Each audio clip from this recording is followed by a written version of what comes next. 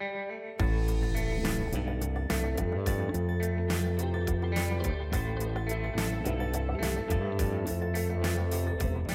deep dive into foreign policy with the GOP candidate for U.S. Senate. This is Grand Divisions, the Tennessean Politics and Policy podcast. It's the week of September 10th. I'm Dave Boucher, investigative reporter. And I'm Joel Ebert, political reporter. As I mentioned at the top, we have an interview, a one-on-one with U.S. Rep. Marsha Blackburn. She came into the studio and talked to us for a while about foreign policy. We're focusing on foreign policy this week since it's the week of September 11th. And around this time every year, I think a lot of people talk about national security. And also, you know, Senator Corker, he's the foreign relations chairman in the Senate. Foreign policy has been a capstone of his career, really. So we thought this was an important time to look at that as we discuss his successor.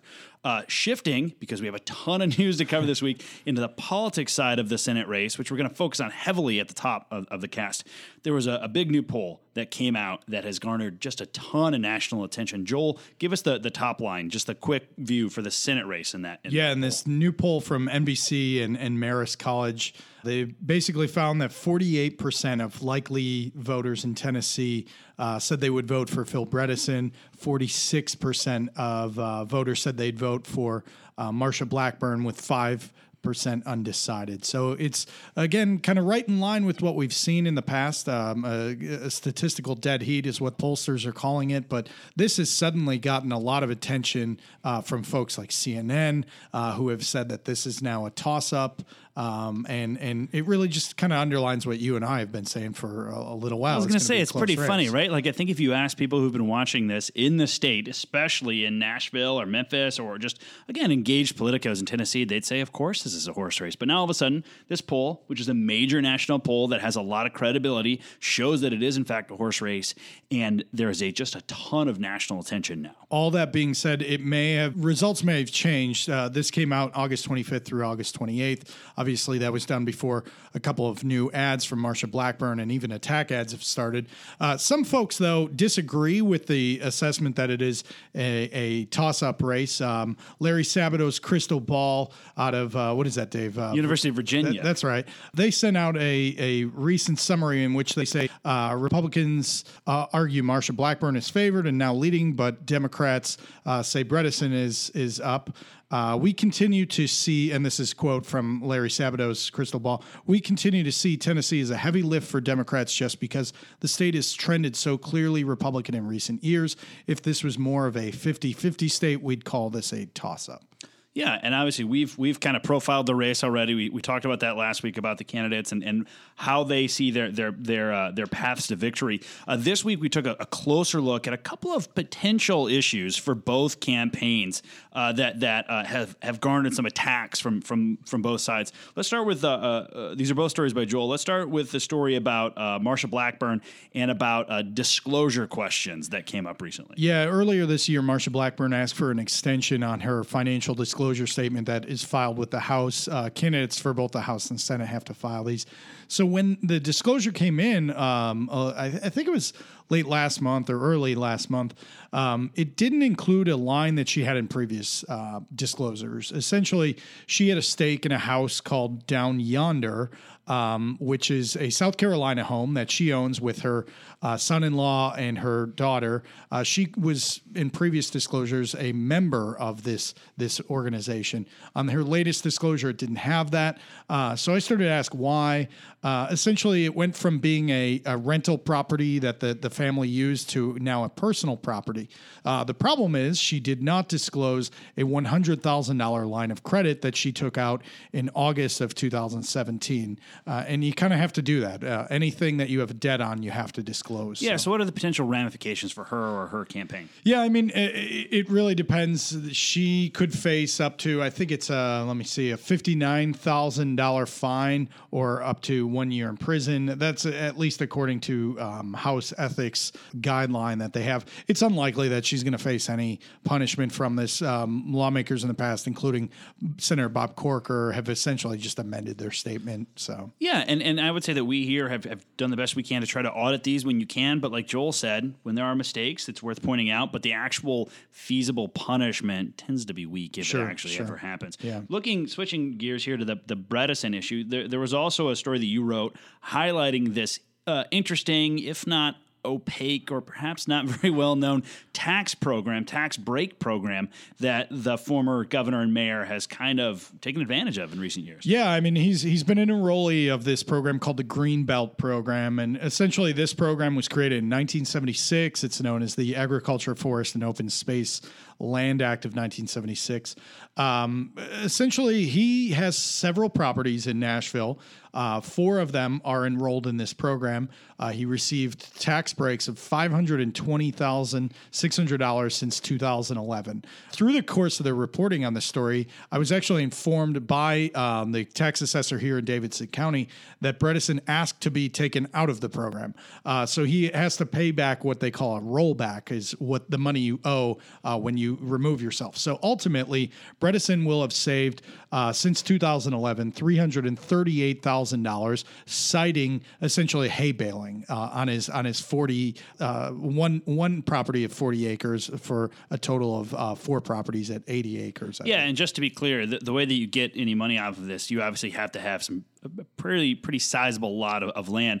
The former mayor and governor has lived out on this piece of property that's in West Nashville. It's out past Belmead. It's kind of near Edwin Warner Park. Yeah, Edwin Warner Park, Steeplechase area. It's a big plot of land, and he's lived there for a while. Yeah, and to be clear, he is not the only one taking advantage of this. There are in Davidson County alone last year 1,800 parcels that were enrolled in the program, costing taxpayers $122.8 million. Statewide, there are 227,000 parcels. So again, former Governor Bredesen, not the only one enrolled in the program.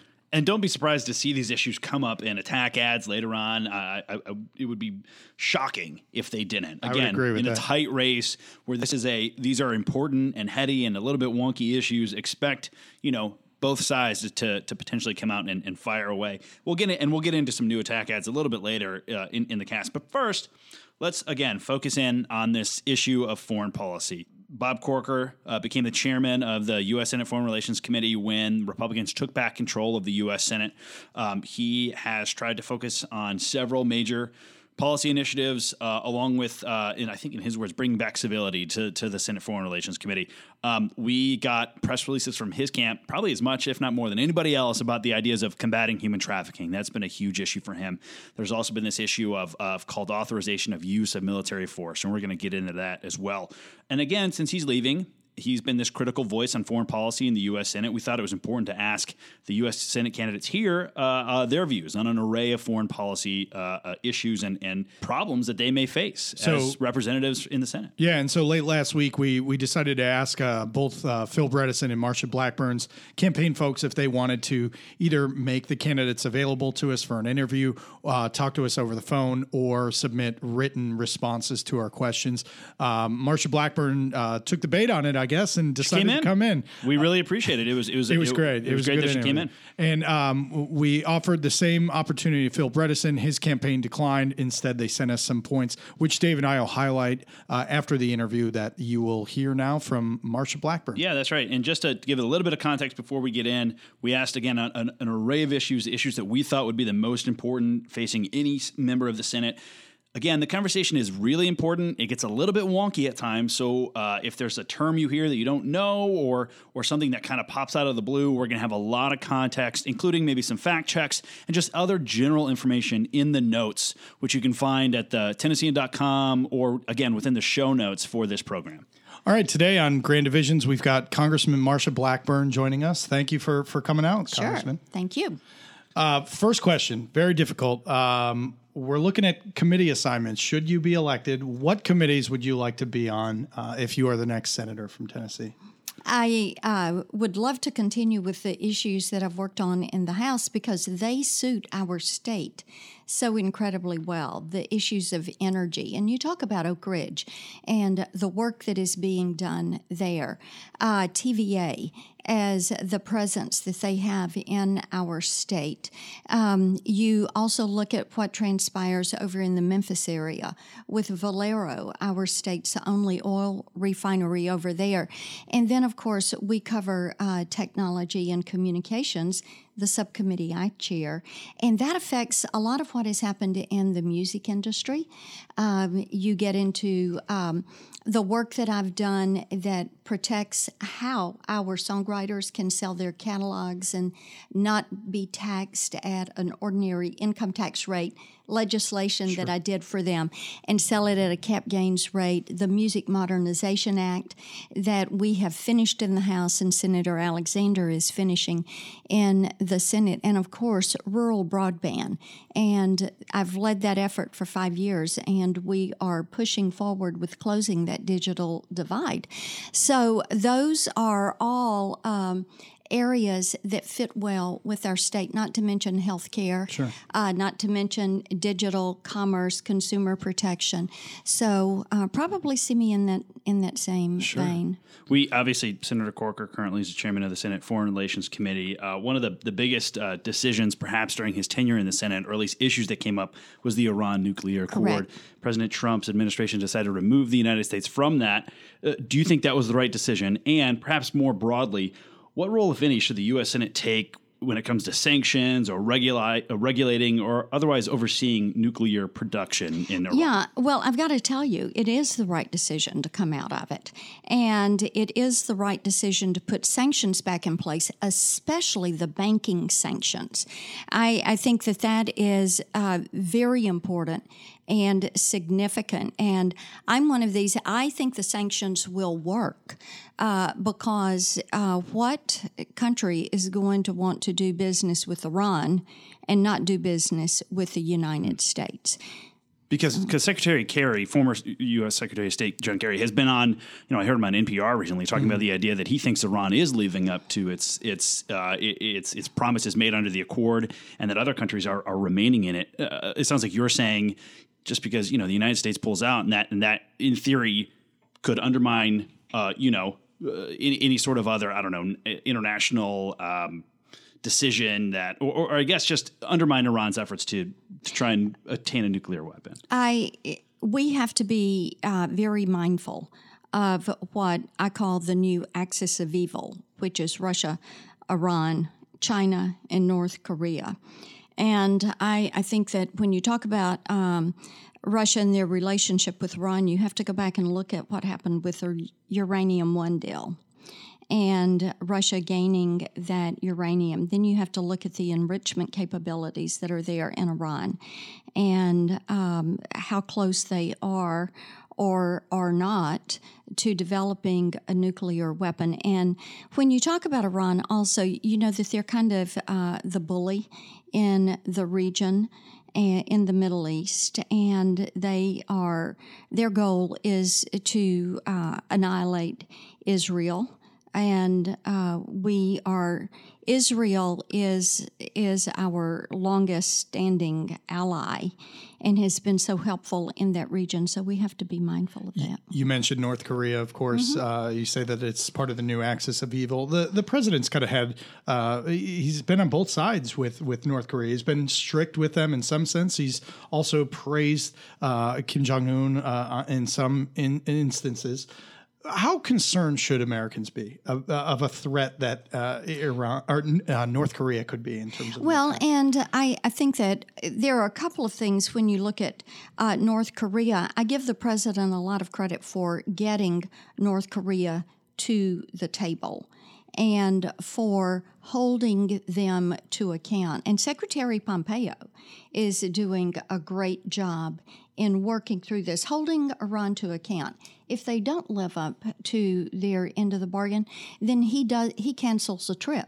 He doesn't go in there. So they know that they are being held to account. There again, getting them to the table has made a difference. They've not shot missiles off in a while. They've not been pushing forward with a nuclear weapons program, and that is a step in the right direction. Is it going to all pan out as we would in a perfect world want it to? I don't know the answer to that. But I give the president credit. I give Secretary Pompeo credit. I give them credit for holding them to account and for getting them to the table. When the president was there and immediately after his trip, he said that essentially they're no longer a nuclear threat. Do you still view them as a nuclear threat? I think we have to view any of these in this axis of evil as a threat. And North Korea and Iran, I think you have to look at that. I tell you another thing. With Iran, being able to get our hostages, I think that is something that was significant and important.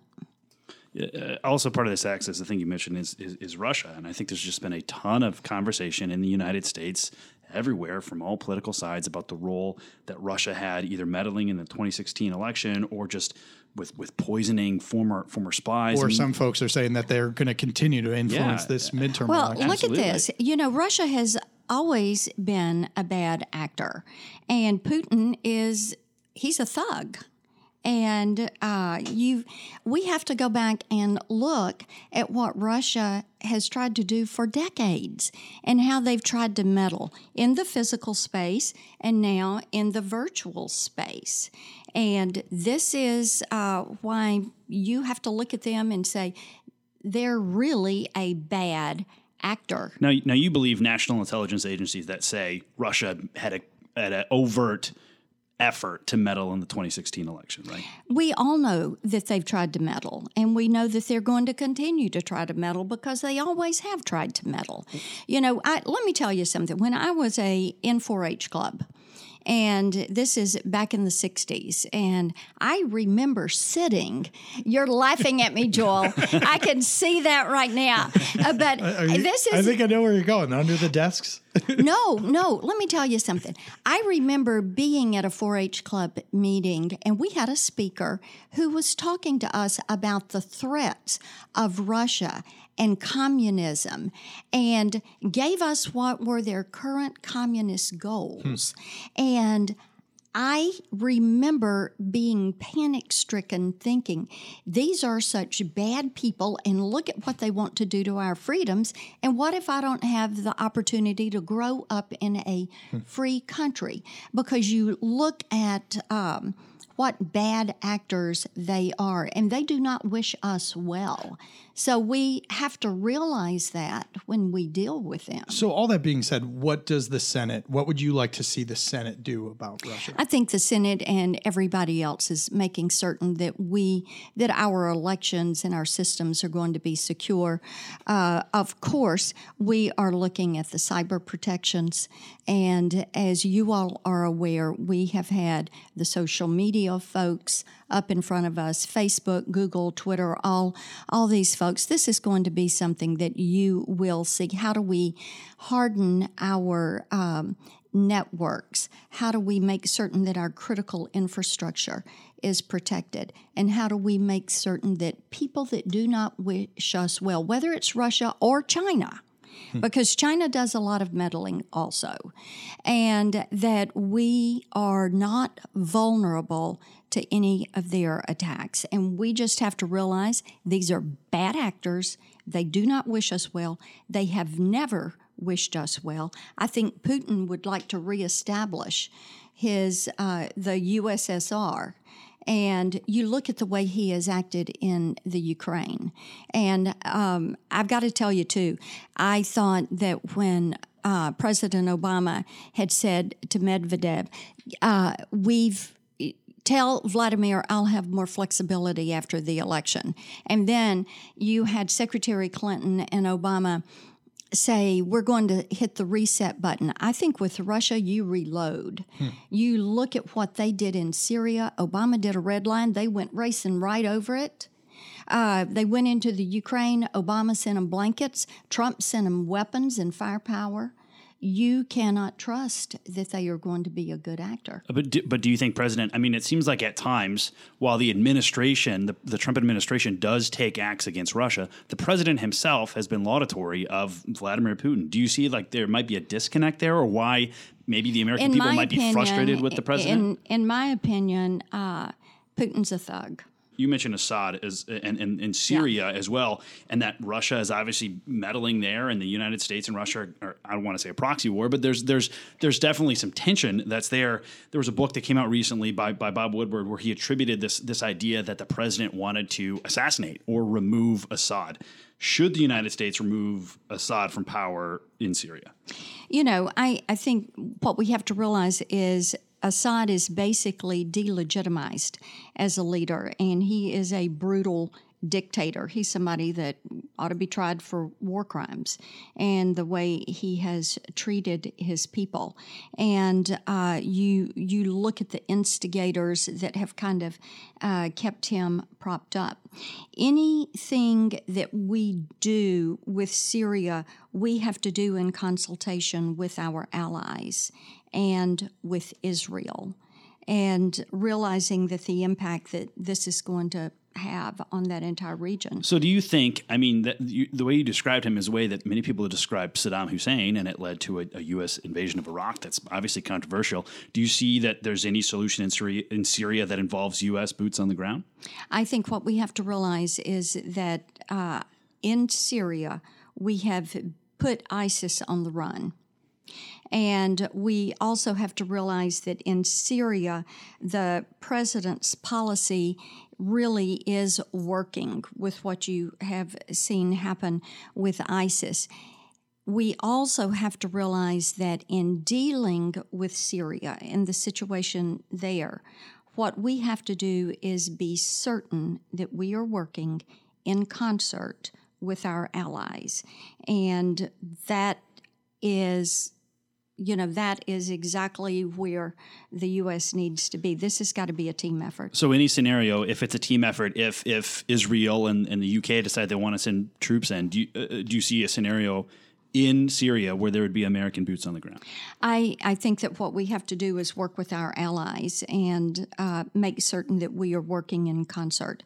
I don't think this is for me or anybody else to try to predetermine what an entrance or an exit was going to be. This is something you have got to do in concert with everybody in the region. One of the things that Senator Corker has talked about is updating the authorization of use of military force.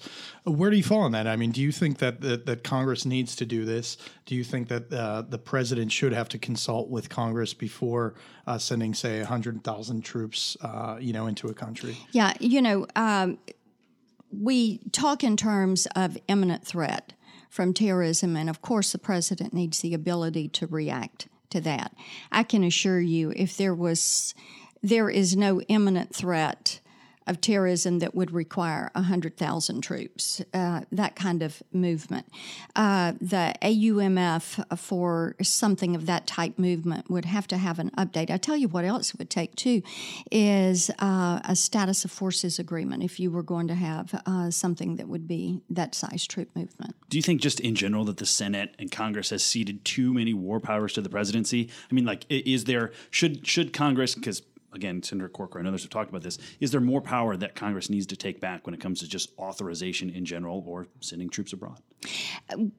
There is a place for the president to have his say on imminent threats, and there is a role for play. Congress has the oversight, and this comes through the funding of the military. And this is one of the reasons that, let's take Fort Campbell as an example. Right now, the division headquarters for the 101st is back in Afghanistan.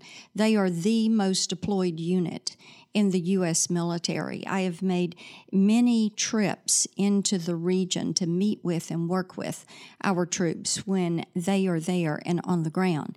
And you have your AUMF, you have your status of forces agreement. You have the defined mission that is executed, that the troops are there to execute. And all of those are important components. You have to work with listening to the commanders that are in the field. It is important for Congress to conduct their oversight. It is imperative that the men and women in uniform have what they need to execute their mission. That is why I fight for them and defend them every single day. So I mentioned this earlier, and this is kind of to switch topics here right at the end. I mentioned that there's a lot of talk. I appreciate you talking about foreign policy. We like talking about policy. Many people other places like to talk about other news. Part of that news is that there's this book out about the White House, and among many other allegations in this book, there's this allegation that the president used what was deemed a derogatory term toward Attorney General Jeff Sessions. The quote was that he called him a, quote, dumb Southerner. And that there's apparently this quote has been attributed to the president in other situations. Now, the president has denied saying that, and he's denied many of the allegations in the book. But as a lifelong Southerner who has been repeatedly elected to represent Southerners in Washington, D.C., does that kind of comment offend you? I mean, do you know, I've not seen anything in the Woodward book. I am running for the U.S. Senate and out there working every single day. So I've not seen any of the book or the comments or the excerpts. And probably until after November 6th, I won't. Not a lot of reading time in the campaign trail.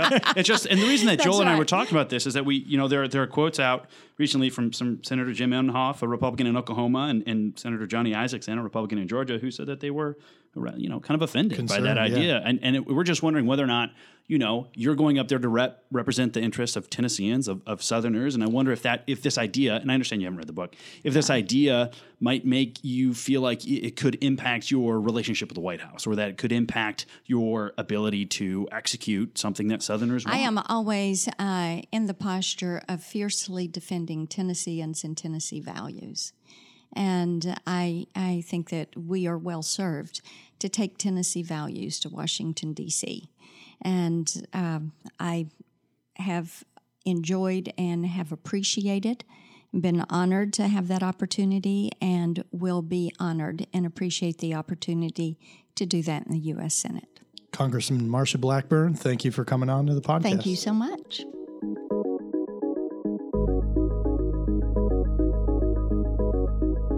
Had to ask about the Woodward book. We'll get a little bit into that more later on. But first, Joel, walk us through what the Bredesen camp had to say about some of the similar issues that we talked about with the congressman. Yeah, at first we asked, of course, about North Korea. It was kind of a complex question, but essentially his campaign sent us back to a couple of statements he's made and on Twitter, but also public statements.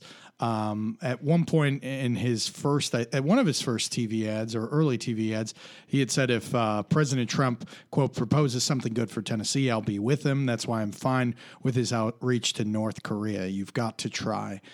He later said, after the conclusion of the meeting, the president is, quote, trying a new approach, and I hope he's able to make some progress in getting us off the treadmill we're on. Yeah, what did the former governor have to say about the Iran nuclear agreement?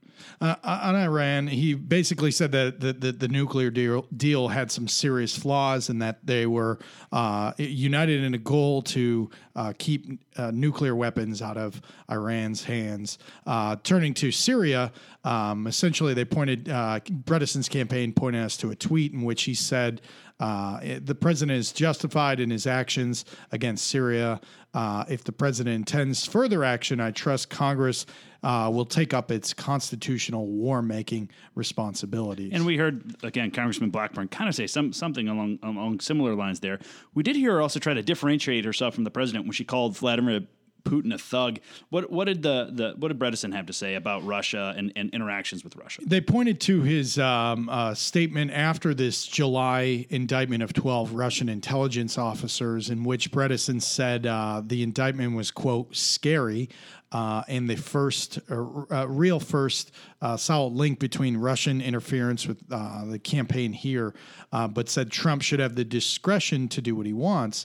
A couple days after Trump met with Putin in July, Bredesen took a strong stance against Russia. At least that's what the campaign said, quote, saying, I think Russia is a bad actor. They interfered with our election. I think they continue to interfere, and I think that they need to be held accountable for it. So, lastly, what did the former governor have to say about the authorization of use of military force or just presidential war powers?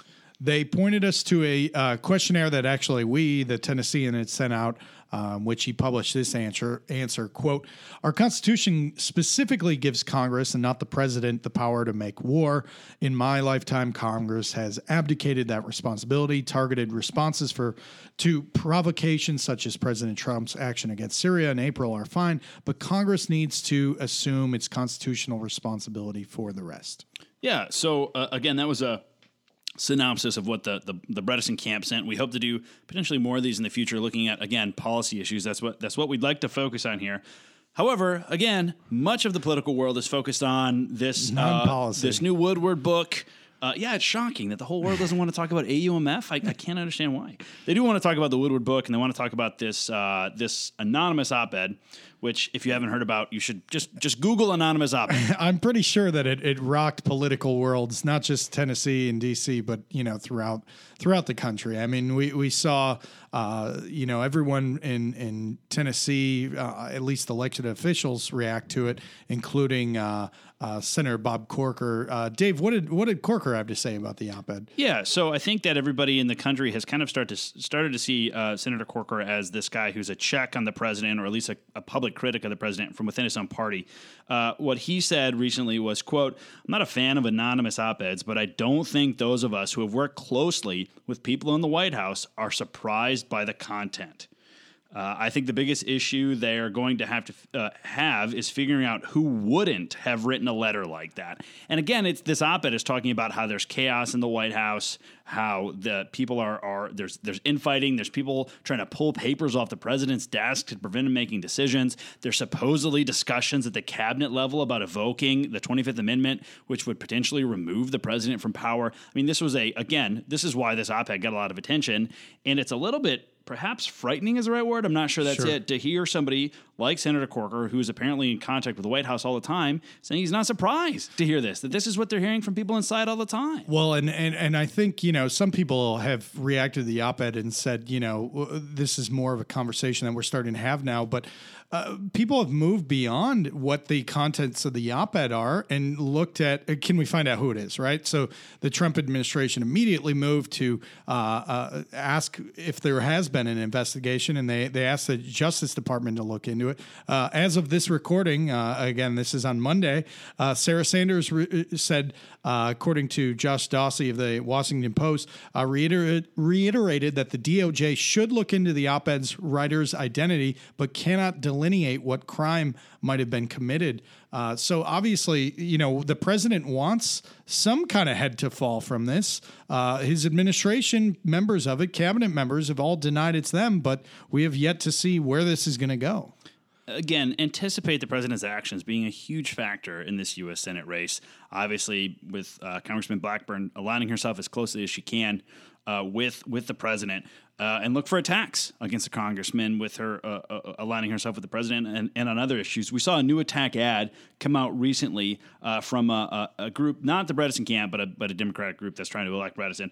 Joel, what did the attack ad go after against the congressman? Essentially, just being kind of a Washington insider. They've this new ad comes from Majority Forward, which has connections to Chuck Schumer's campaigns in the past. It went after Blackburn, calling her, quote, Air Blackburn. They say that's what she's known as. I'm not sure I've ever heard that, but no. They say that in the ad, they say Blackburn voted for herself to receive pay raises 7 times. They point to her salary that she's gotten. They point to trips that she has taken.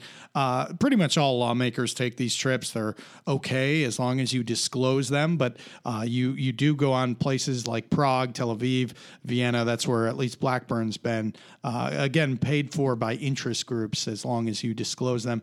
It's not necessarily a new piece to attack a member of Congress, but at the same time, the Blackburn campaign responded in kind by saying candidates in $1 million houses, glass houses, shouldn't throw stones. Phil Bredesen owns a private jet and 6 houses, including 3 outside of Tennessee. It should be noted, Bredesen's campaign did not have any involvement in the creation of this ad, and Bredesen does not own a private jet anymore. He used to, but he doesn't anymore. Oh, that's a pity.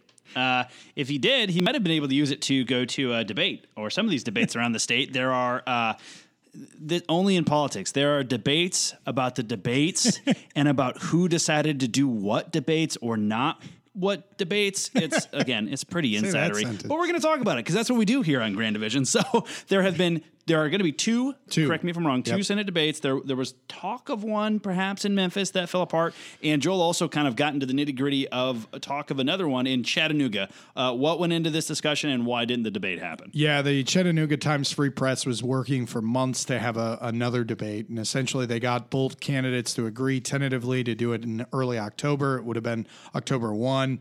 At one point, it sounded like Fox News, for some reason, expressed interest in the debate.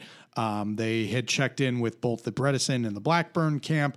Depending on who you talk to, the other side is to blame, right? So Blackburn's camp essentially says Bredesen balked at the idea of involving Fox News. The Bredesen campaign said, we essentially didn't agree to anything. We agreed to terms beforehand, and that Bredesen's folks or Blackburn's folks are trying to kind of bully us into this. Bredesen's also pointing out that Blackburn is kind of not participating in other debates and maybe using this as an excuse to not participate in yet another one. So again, it's kind of this back and forth involving all parties, but lo and behold, another debate will not happen. There will only be 2 U.S. Senate debates this year.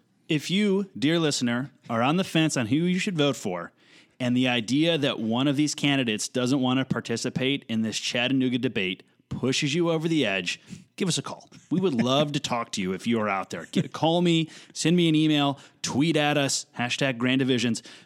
This does not seem like it's going to change the dial, but again, if campaigns can fight about something, they're gonna fight about it. That's the nature of politics today.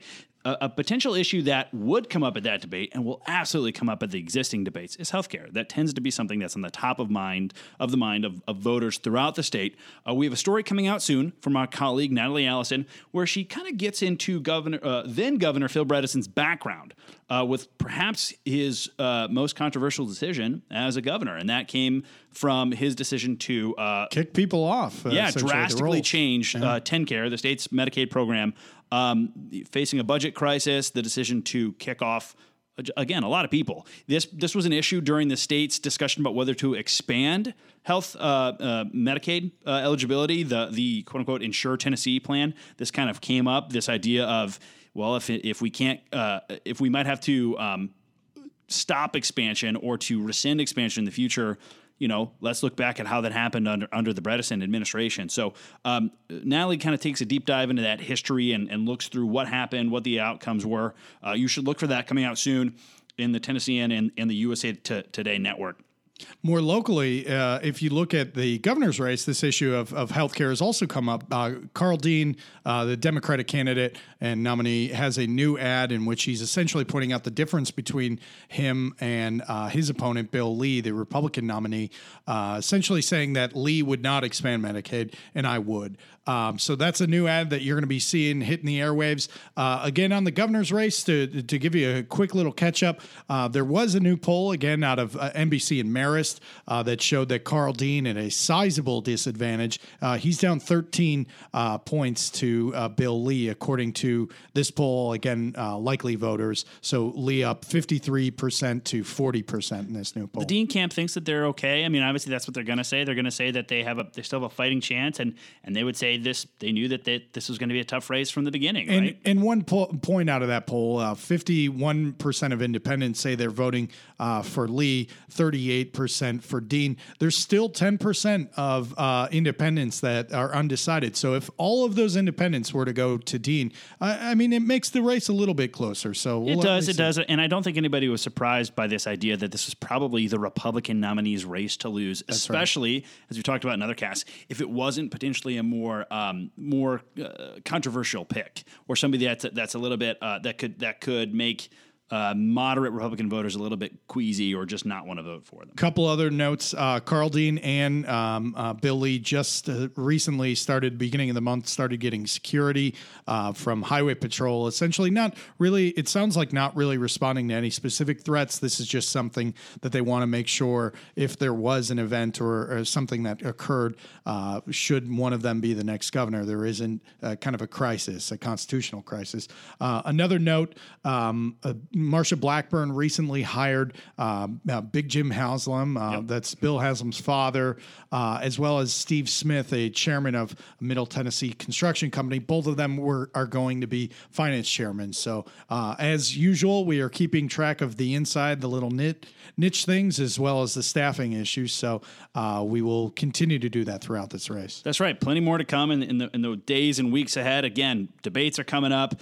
There's going to be more attacks. There's going to be new policy issues that come out. We're going to have them all chronicled here at Grand Divisions Podcast, but also at the USA Today Tennessee Network. So at the Tennessean, Commercial Appeal, Knoxville News Sentinel, some of the other regional sites that we have. Please continue to rate us and review us on iTunes or anywhere else where you hear podcasts. Helps other people find our cast. And again, if you have any questions or you have any ideas, give us a call, send us an email, tweet at us. Again, hashtag Grand Divisions. We love your feedback, and thank you for listening. I'm Dave Boucher, investigative reporter. And I'm Joel Ebert, political reporter. Thanks for tuning in, and we'll see you again.